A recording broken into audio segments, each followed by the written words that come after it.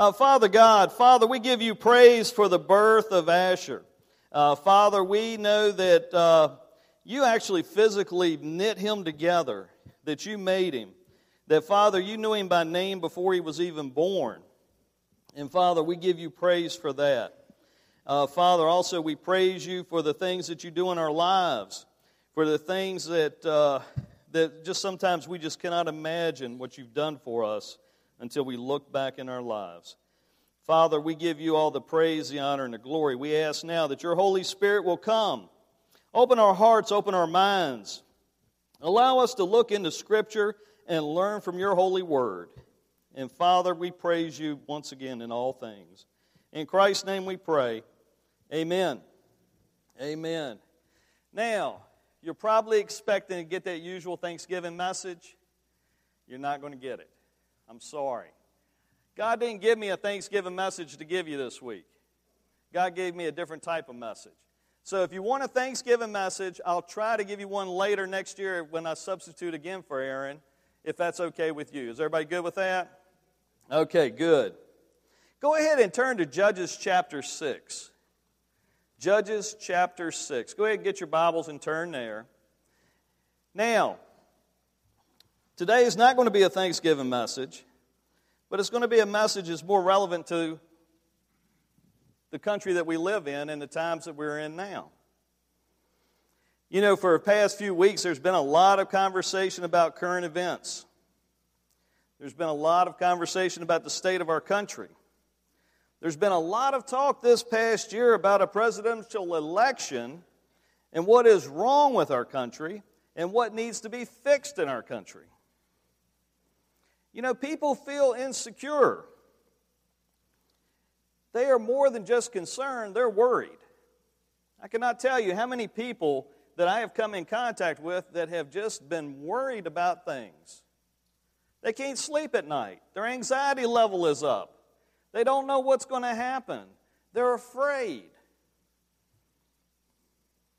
You know, they feel that they are abandoned. They feel that they're discouraged. You know, people are looking for happiness and hope, but all they have is worry and anxiety. They know something is wrong, but they don't know how to fix it. They don't understand what is going on. You know, I know that we have the answer. We have the answer.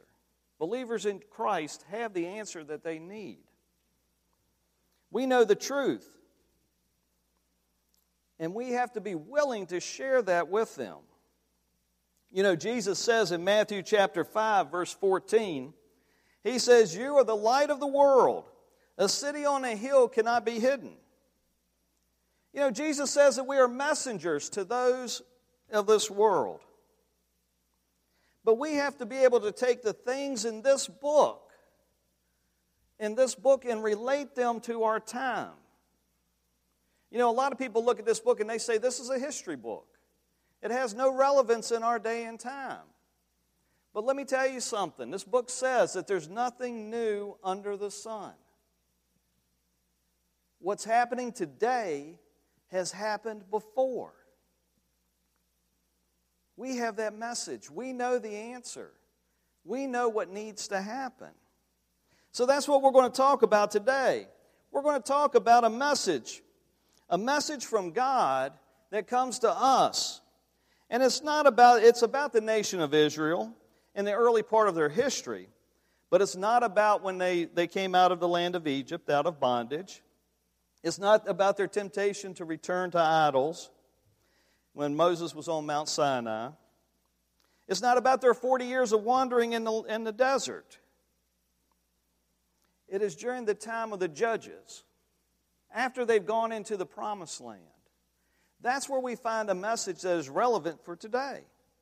And there's one judge in particular. It's found in Judges chapter 6. You see, it's the story of Gideon. Gideon. Now, we all know about Gideon testing God and things like that, don't we? We know about the fleece and all of that, don't we? We know about him conquering the enemies of Israel and there being a period of prosperity in his time. But have we really looked at the beginning of that story? Because in the beginning of that story, we find that the nation of Israel is so much like our country today. Let's begin with verse 1. Judges chapter 6, verse 1. The people of Israel did what was evil in the sight of the Lord. Wow, we can relate to that, can't we?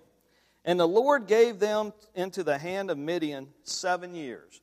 Now, everybody remembers, 7 is important in the Bible, isn't it? 7 is a holy number. It's a number of completeness. And the hand of Midian overpowered Israel. And because of Midian, the people of Israel made for themselves the dens that are in the mountains, and the caves, and the strongholds or fortifications. You know what's amazing? It wasn't about war.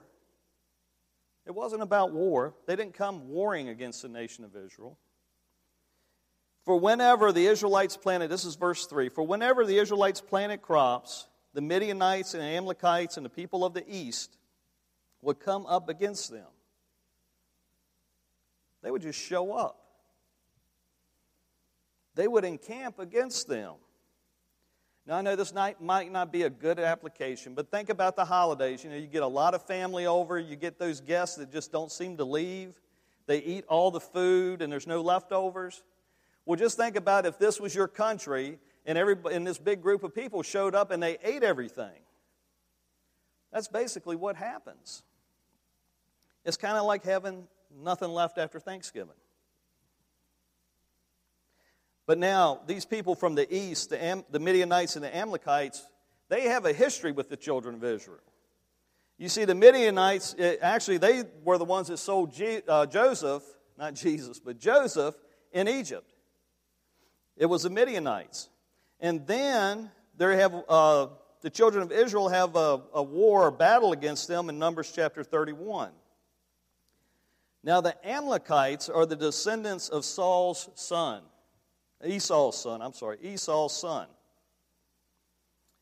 And Moses, you remember where he had to hold his hands up during the battle? It was the battle with them that he was having to do that. And they prevailed because they held his arms up, didn't they? But now it's not a war that's going on. It's a people that's coming into the land and they're devouring everything. And it says they would encamp against them. In other words, they would come up next to them and devour the produce of the land as far as Gaza and leave no sustenance in Israel and no sheep, ox, or donkey. For they would come up with their livestock in their tents. They would come like locusts in number. Both they and their camels could not be counted. So that they laid waste to the land. They ravaged the land. They took everything. They took the prime areas for grazing. They took the food that the Israelites had planted. In verse 6, and Israel was brought very low because of Midian. It wasn't that they were beaten in war. They just didn't have anything. They were low in spirit. It was a daily struggle to survive. And the people of Israel cried out for help to the Lord. So let's look at the situation in Israel. First of all, a nation is turned away from God. A nation is attempting to remove God from its culture. There's home invasions, carjackings. I know. They didn't have cars back then, but if you lost your donkey, you had to walk, okay?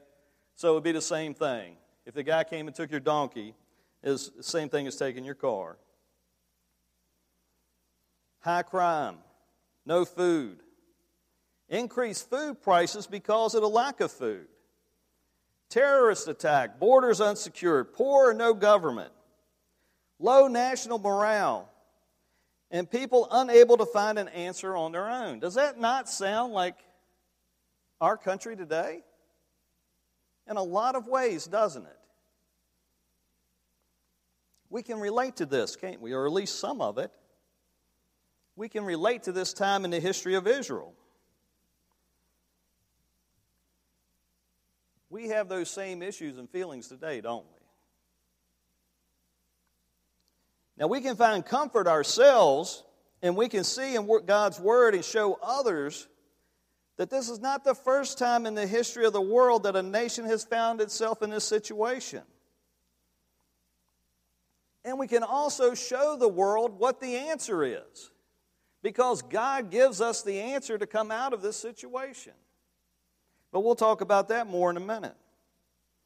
But one of the things I think we need to understand that's very key about this passage is, if you've got your Bible still out, look at the last statement in chapter 5. The very end of chapter 5. It says this: "And the land had rest for 40 years. 40 years. So before the period of 7 years, there was 40 years of rest. Now in God's Word, 40 years, it signifies something. It signifies the transition from one generation to another. It signifies the parents leading, and now their children are leading. You know, these children had known what the good 40 years looked like for part of their life. Now they were having to endure the 7 bad years, weren't they? And they were longing for the good while suffering through the bad. Kind of like us, isn't it? At least it is for me. But now, we can see the nation's condition in the first 6 verses, but the story also shows us one individual and his condition. The Bible introduces us to the situation of one man in particular during this time. And we meet this man named Gideon. Now the story of Gideon, it goes from chapter 6 to chapter 8. And if you want, I'll raise a hand. Do you want to go through all of this today or just the first part? Okay, everybody raise your hand for today, the whole thing? Nobody, okay. So we'll stick with the first part. Okay, so chapter 6 is where we find Gideon. Now what I want you to do this week, I want you to read chapter 6, 7, and 8. It's an easy read and it's short. Judges chapter 6, 7, and 8. That gives you the whole story of Gideon. But we're going to look at the beginning of his story. We're going to look at where Gideon first encounters God. Let's look at verses 11 through 18. Now the angel of the Lord came and sat under a tree at Ophrah, which belonged to Joash the Abiezrite, while his son Gideon was beating out wheat in the winepress to hide from the Midianites. And the angel of the Lord appeared to him and said to him, the Lord is with you, O mighty man of valor. Now some of your translations may say valiant warrior.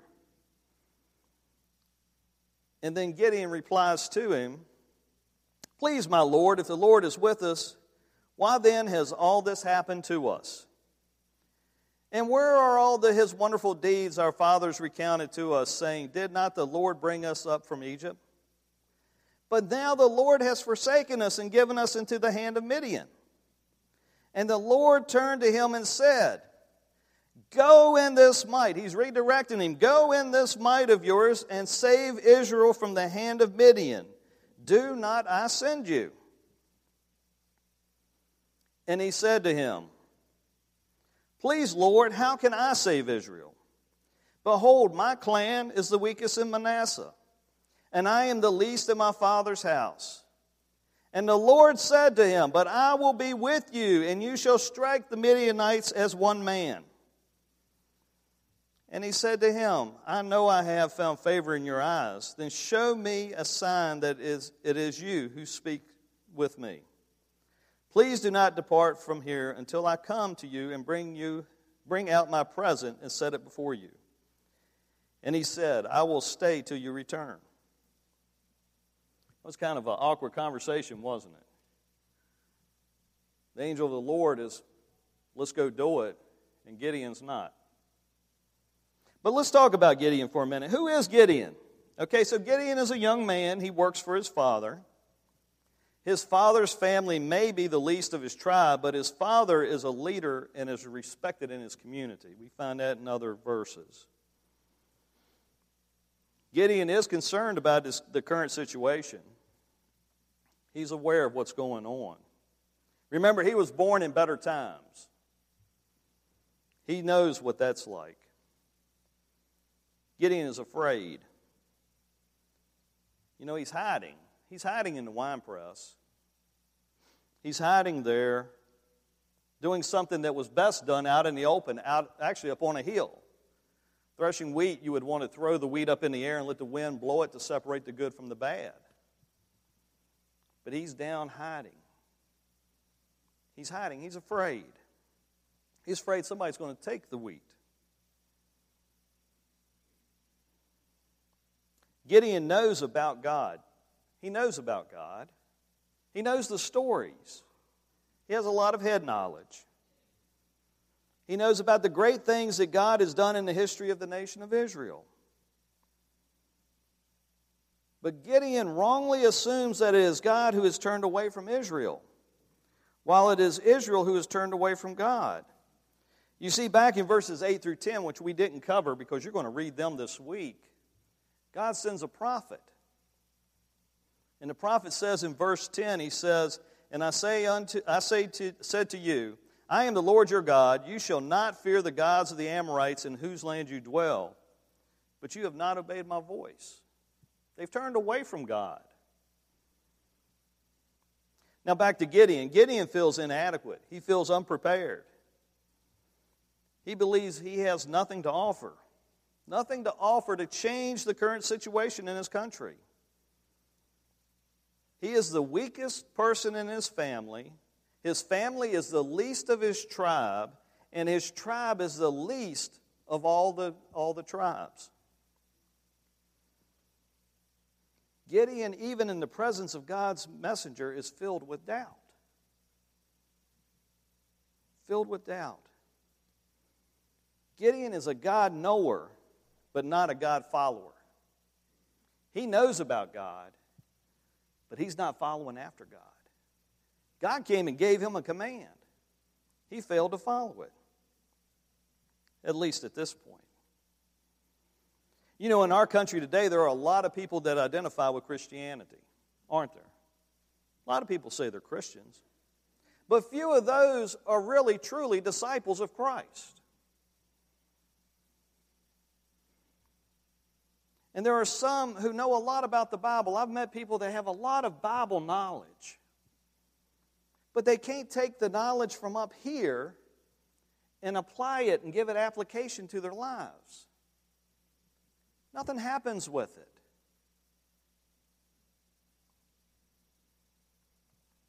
Like Gideon, they are God knowers, but not God followers.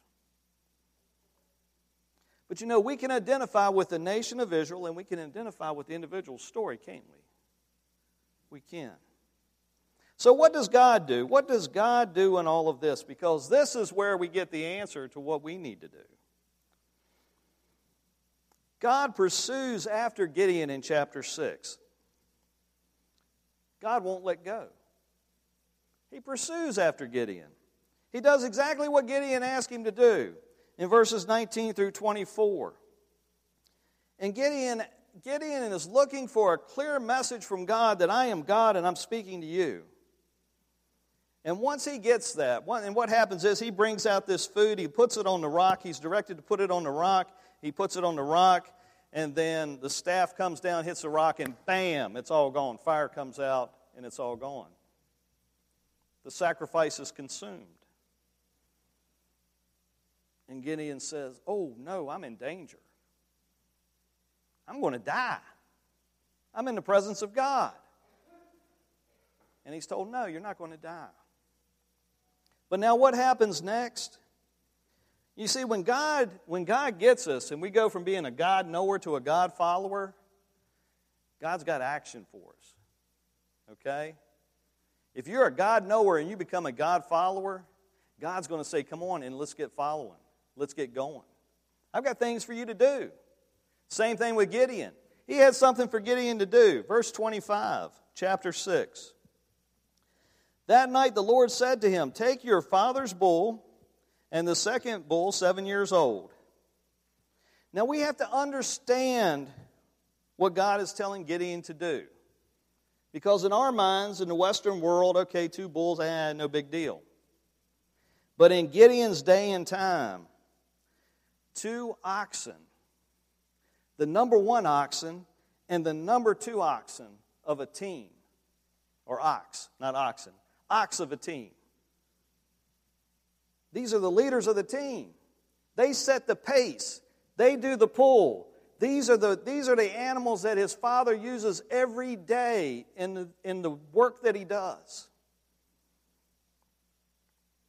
So he takes these 2 oxen that are a major part of the family business and family income, and he has to use them. More importantly, he's going to take his father's bull without permission. That would be kind of like a teenager taking dad's work truck in the middle of the night. Okay? That would be like what it would be in our culture. Continuing on, and pull down the altar of Baal that your father has. Oh, wait a minute. Dad's got an altar? Dad's got an altar that he's made? And cut down the Asherah pole that is beside it. Actually, he has 2 altars. Dad has created a worship center. And now God wants Gideon to take these things and destroy them. God is calling Gideon to take the oxen and remove the idols in his life, in his family members' lives, and in the lives of the people in his community. That's a big task, isn't it? That's a pretty awesome job he's given him to start with. And then he says, and build an altar to the Lord your God on the top of the stronghold here. They were in a fortified area, a fortified city. And at some point there was high ground there. And God says, lay the stones in due order. Then take the second bull and offer it as a burnt offering with the wood from the Asherah pole that you shall cut down. He wants Gideon to take part of the family business, his future inheritance, his future number 1 bull, and he wants him to sacrifice it. He's asking something from Gideon. But he wants him to sacrifice it in worship to God. He wants Gideon to be the first one to lead the community into worship to him. Didn't quite work out that way. So verse 27, so Gideon took 10 men of his servants and did as the Lord had told him. But because he was too afraid, he's not a mighty warrior yet. Because he was too afraid of his family and the men of the town to do it by day, he did it by night. So he led a worship service with 10 servants and sacrificed the bull to God. You know, Gideon becomes a follower of God, and God calls him to get himself, his family, and his community focused on removing their idols. To remove those things that are separating them from God and to replace them with worship to God. Now, this does not come without conflict. Believe me, when you read 6, 7, and 8, you're going to see the conflict. You see, the next morning, the men of the community want to kill Gideon. They figure out who has done this, and they want to kill him. And I'll tell you, if it was my son, I would probably be at the lead of the pack. Honestly, I'd be mad. But that's not what happened. Obviously, God moved in his father, because his father actually speaks some great truth. His father says, if Baal is a god, then let him kill Gideon. That's pretty wise, wasn't it? I don't think I could have come up with that on my own. But that's what his father said. His son lived. Matter of fact, he lived a long time after that. But his father's intervention saves his life. So now what can we learn from the start of the story of Gideon? What can we learn? What can we learn for today? Number one, we can learn that God pursues after us all right where we are. Does that make sense? He comes after us where we are. We don't have to get cleaned up for God, okay? God accepts us where we are. He accepted Gideon where he was, afraid, scared, timid. He accepted him right there. And then he began to work with him and to use him. Number two, another thing is God is not stopped by our unbelief or our misconceptions, okay? God's not stopped by what we don't believe in. Even if we don't believe in God, He is still after us. Number two, God desires that we follow Him, that we remove the idols or obstacles in our lives that separate us from Him. Number three, God wants us to be part of the change that needs to be made in our communities. Listen to me now. I want to make sure we're clear about something. When God calls us to be part of the change, He doesn't mean for us to stand out on the corner and yell scripture and talk in loud, angry voices at people. Okay? That's not what it's about. What God wants us to do, He wants us to be part of our communities, leading the people in our communities to a closer relationship with God through God's Word. That's what He wants us to do. You know, sometimes I just want to stop those angry Christians and I want to tell them, nobody's going to come to Christ through angry words. Nobody comes to Christ through angry words. People will come to Christ through love. The love that you show them. The patience that you have with them. You know, in John 16, verses 8 through 10, Jesus says this, and when He comes, He is the Holy Spirit. When He comes, He will convict the world concerning sin, righteousness, and judgment. He, the Holy Spirit, will. Concerning sin, because they do not believe in Me. Concerning righteousness, because I go to the Father. And you will see Me no longer. See, that's not our job. The convicting part, that's not our job. That's the Holy Spirit's job. Sometimes we get that mixed up. We get it backwards. It's our job to use the Bible to draw the world to God, not push the world away from God. Number 4, what does our country really need? Now, this is a good one. What does our country really need? We need the same thing Israel needed during this time. We as a nation need to turn back to God. We need to turn back to God in our communities, in our schools, and in our workplaces. We do. That's what's wrong with our nation. It's not all the other questions about unsecured borders and all of that thing, all those things. It's not that. It's the fact that we have allowed God to be removed from our communities, from our nation. But we need to start by turning back to God in our own lives, don't we? You know, we need to remove the idols from our own lives. Now, I'm going to step on some toes, but I've already stepped on mine writing this.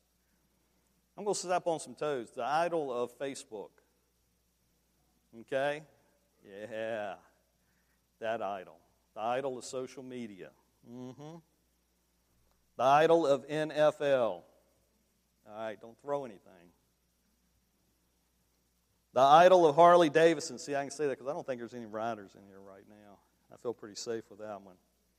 The idol of beach house or lake house. The idol of 401k.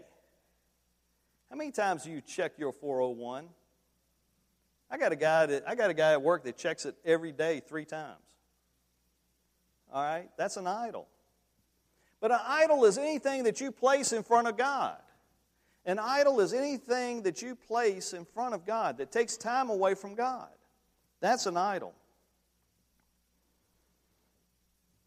We need to do those things that draw us closer to God.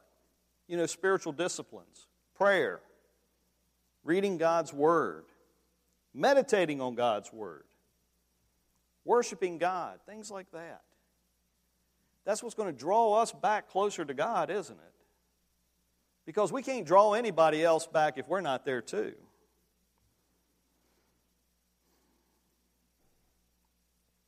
You know, one of the things that God asked Gideon to take something that he probably had pride in and to sacrifice it.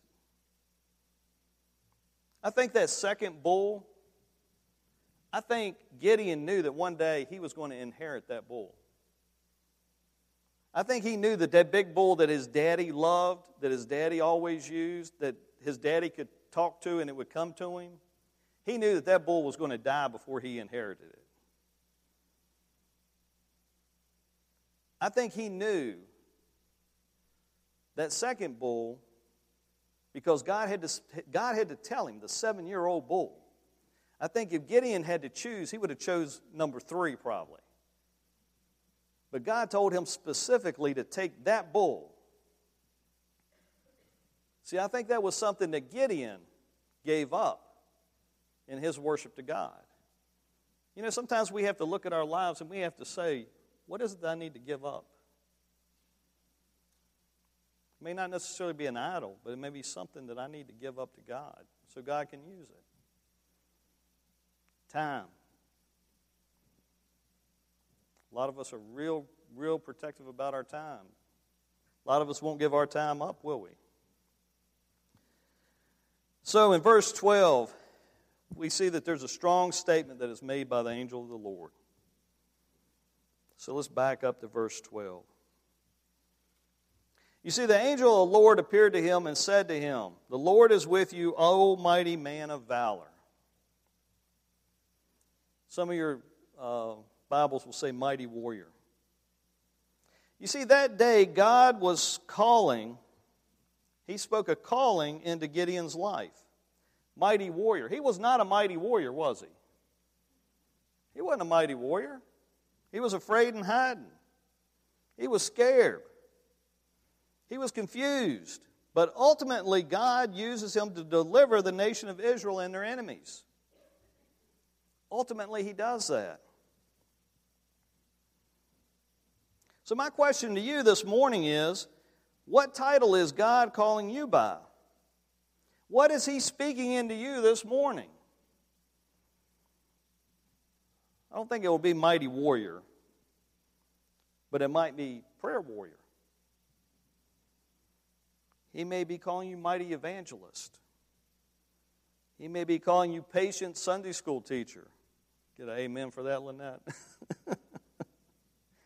He might be calling you loving small group leader.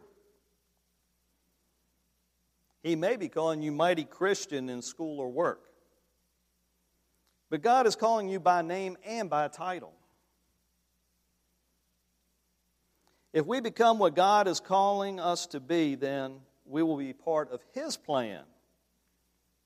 His plan to return this nation back to Him, because that is ultimately what God wants, isn't it? God wants this country to turn back to Him. God hasn't gone anywhere. God has not left us. He just wants us to turn back to Him.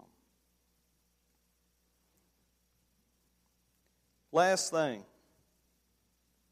And Charlie, if y'all want to come on out. You know, I believe that everybody is here for a reason. I don't believe it's by chance that you're sitting here today. I really don't. Matter of fact, I think that God has placed you here today, if not to hear this message, for some reason. And it may be that God just wants you to think about this message and to pray to Him that you want to return back to Him. Maybe you want God just to show you what it is that you really need to get out of your life. Out of your life to be closer to Him. Now, you may be here and you may have never been baptized.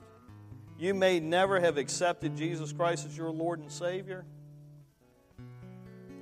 He may be calling you today, to be His son or His daughter, to accept Jesus Christ as your Lord and Savior. All that's between you and God. It really is. Because God will speak to you. I believe that and I know it. Sometimes we just don't want to listen, do we? So right now, anybody in the prayer team, either come up or somebody will be in the back here and have a time of prayer. During this song, if you have a need for prayer, if you just want to talk to me, if you want to talk about Jesus Christ and what it means to accept Him as your Lord and Savior, we can start that conversation, but we can also end it later. Now is the time to listen to what God is saying to you.